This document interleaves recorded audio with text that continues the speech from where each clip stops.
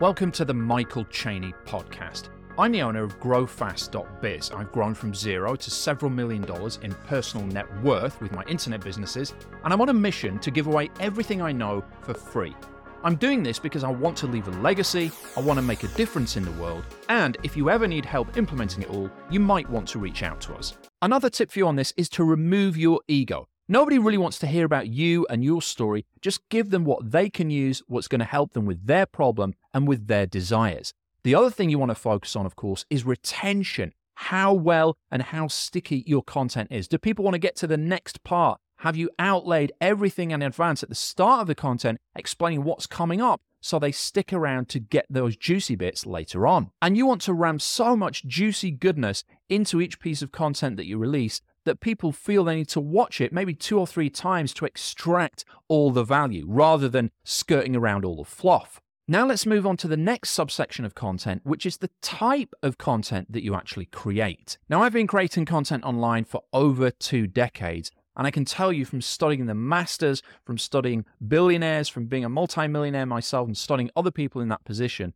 that there are 8 types of content that you can create. The first type of content is aspirational content. So this is content that people aspire to. They see something that they want, or they see something that you're doing that they want to do, and they aspire to it. So it's not necessarily giving any value. It's not necessarily teaching anything. It's just having content out there that shows something that people aspire to have, aspire to do, or aspire to be. Now, as I go through these different content types, I'm going to use chocolate and broccoli to help you understand what they are. So for this one, aspirational, it would be chocolate. It's something that people want. They aspire to have chocolate. So aspirational content is like chocolate.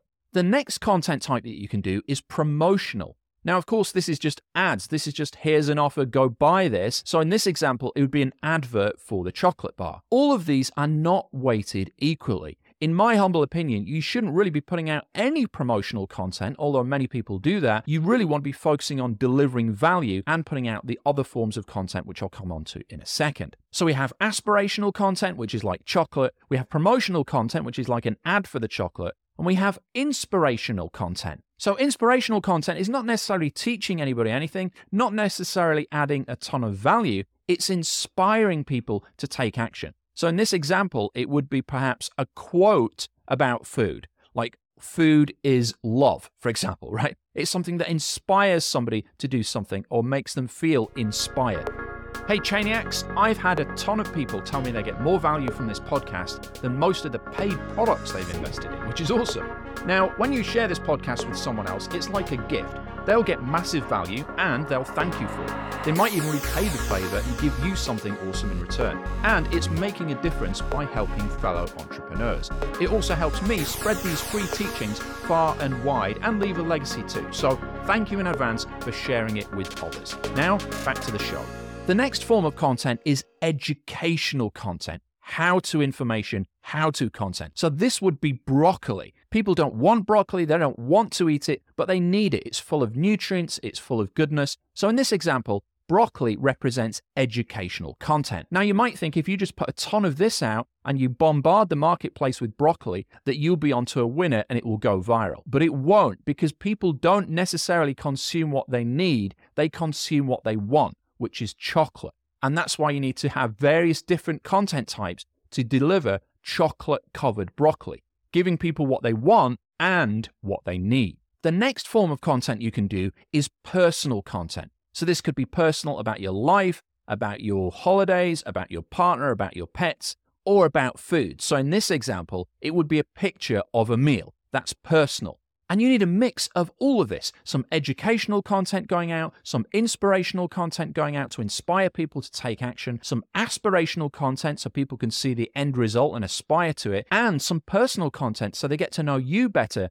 and know you, like you, and trust you even more. Now, the last 3 content types that I'm going to share with you here, while they are pretty powerful, personally, I don't use them that often because they can backfire and it's not really in line with my personal brand. So these last 3 content types are political, controversial, and comical. So using my example, the political one would be some statement about food, the government should do more to help farmers, for example. The controversial one could be a statement or a content piece about how all food should be genetically modified, right? It's going to stir up a rat's nest. It's going to kick the hornet's nest. People are going to talk about it. It's controversial. And the last one, comical, would be a meme or something funny about food, a photograph of a piece of broccoli shaped like a human anatomy, for example. Now, you can sprinkle these types of content in on top of your main pieces of content, almost like a seasoning, but I wouldn't really rely on these heavily. Yes, they get a lot of engagement. It can be exciting to see all the comments, the views, and the followers, but is it really the type of comments and the type of viewers and engagement that you want? Probably not, because you're not delivering a lot of value by offering this type of content. As an extra bonus, I'm going to give you 4 boosters, content boosters, that you can also throw in to any of these types of content that I've just mentioned here that will get you more engagement. They include brands, so talking about big name brands or featuring them in a video or even in the title or with the thumbnail or the opening shot of your video. That really works well using brand names or brand logos.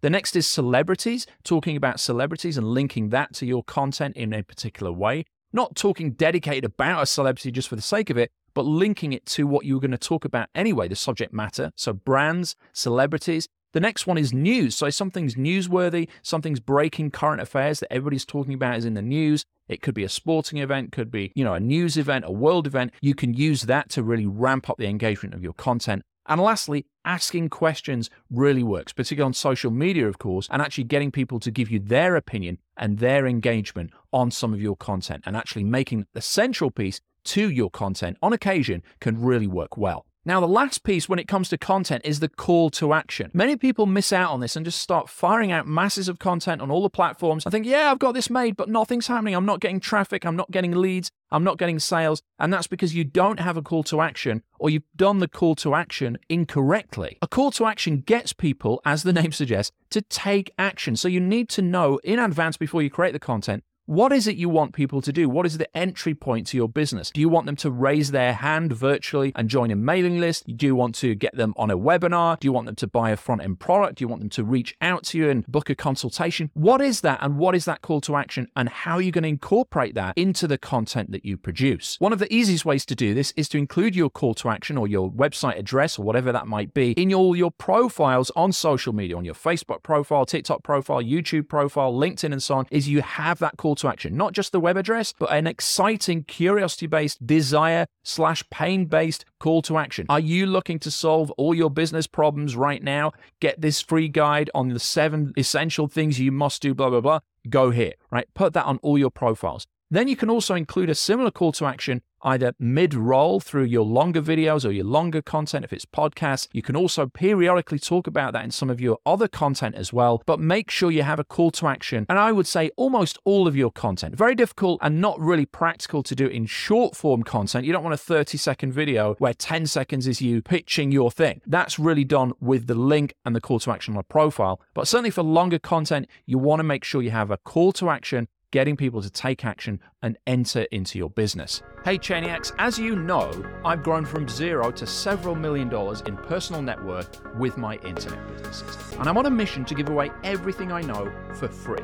Now I'm doing this because I want to leave a legacy, I truly want to make a difference in the world, and if you're at the stage of needing help to implement all that right now, then come over to growfast.biz and let's see if we can help you out. So we've spoken about audience and we've spoken about the content itself. Now, let's talk about distribution. There are 3 components to distribution: the platform, the frequency, and customization. When it comes to the platform, you need to know that your avatar and your target audience is actually on that platform in the first place. Don't fall into the trap of thinking I'm just going to go out on every platform known to man when your target audience isn't even on there in the first place. It can be tempting to think, well, yeah, maybe they're on there, I'll try it out, or maybe they'll grow up and, in 10 years or 20 years, they'll be in my target audience. But is that the best use of your time? Now, if you can repurpose existing content and just throw it onto another platform with very little extra work and extra time, then by all means go for it. But do be careful of trying to win on every platform. The other thing about different platforms is to know how they work and what their rules are. Facebook has different rules to TikTok, has different rules to YouTube, and so on. You need to know what these are.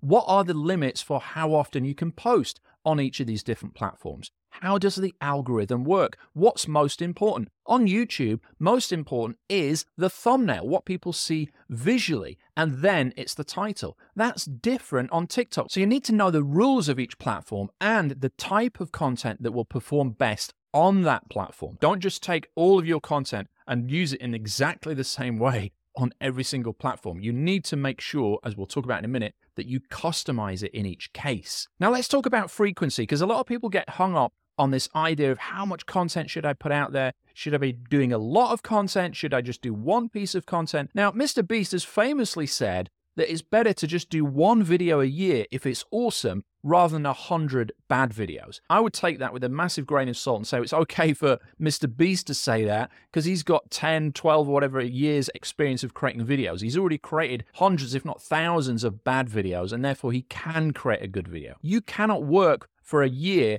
and create one awesome video if you've never created any videos in the past. You need to create hundreds of bad ones to create great ones. So initially, it's like a crossover, okay? Initially, you'll be focused on quantity to gear up your skills, to get better at it, to know what's working, to react and engage and respond to the audience and how they're engaging and reacting to your content, and then you adjust accordingly. So it's quantity at first, and then over time, you'll start to have the crossover on the graph where quality becomes more important. And then once you have that quality dialed in, then you can do both as your business starts to grow. Maybe you outsource it, maybe you bring somebody in-house, maybe you use a supplier or a vendor to help you scale up and get out on all the different platforms and deliver more content that's always of a higher quality.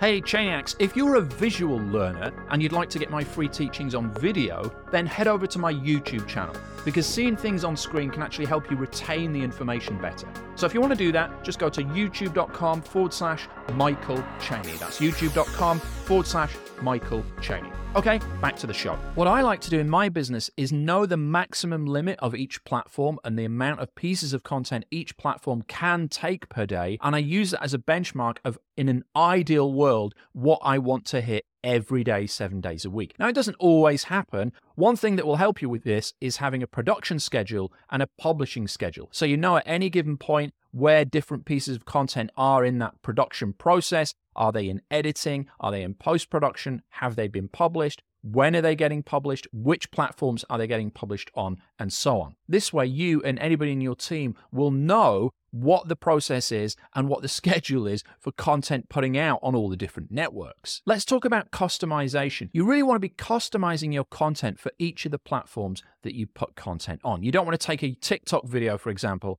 download it on your phone and it's got that TikTok watermark, and then just throw it on YouTube Shorts and throw it on YouTube Reels, because it'll have that TikTok watermark, it'll look horrible, it'll look lazy, and it may even have music in there that you used from TikTok, which will infringe copyright laws on YouTube or on Facebook. In an ideal world, you would create content specific to each of these platforms. Personally, I do that a little bit, not a lot, because it's a ton of work to do that. And you can accurately and ethically, easily as well, repurpose content to be used on other platforms. There's nothing wrong with doing that, as long as you dedicate and customize it for the rules and for the acceptance criteria on each platform. You also want to be thinking of ways you can leverage your content resources and your content efforts. What we like to do is create a long-form piece of content, typically a video. We'll put that out onto Facebook in one of our private groups. We'll then take that and see if it responds well to the audience. Then we'll turn it into a YouTube video and give it a full editing with effects and music and so on. Then we'll take that content and repurpose it again into a podcast. And then we'll also take that content and break it down into short form content, maybe 30-second video clips, and they will go in turn on TikTok, Facebook Reels, and YouTube Shorts. Now, by doing this, you've taken one piece of content that took you one piece of effort, and you've leveraged it across multiple networks, multiple platforms, and multiple formats. So how long does this take to achieve? How long does it take to do? And when can you expect some kind of results? A long time is the answer. This is a long-term play. And typically most people can't do this because they don't have the patience, they don't have the income already coming into their business to enable them to get the free time to do this. They don't have a team in place that's running the business so they can focus on creating all this content. And quite often, they don't even have the expertise to even know what to talk about or have any expertise which they can pass on and teach to others. But if you can remain patient and remain consistent, you will get amazing results doing this. I personally like to focus on the act of doing rather than the act of measuring the outcome. Focus on the process, not the outcome. If you set yourself the mission of doing 2 content pieces per day, 5 days a week, give a tick every time you do that, or cross it off the list, or give yourself some kind of micro reward for remaining consistent and committing to the bit. It's not the number of followers that you get, it's not the number of likes or comments or shares that you get that you should be looking for to give you that dopamine fix. It should be the very act of completing it, because that dopamine fix could come 1 year, 2 year, or 5 years down the line when you've put in that daily consistent effort for several months or even several years. Hey Chainiacs, I'd be eternally grateful if you'd leave a review for me on this podcast. I don't put any ads or sponsorships on here, so when you leave a review, it helps get this free training into the hands of the entrepreneurs who really need it. It just takes a few clicks to do, and your review will make my day. And more importantly, it will create a ripple effect to help the fate and fortunes of countless entrepreneurs. Thank you.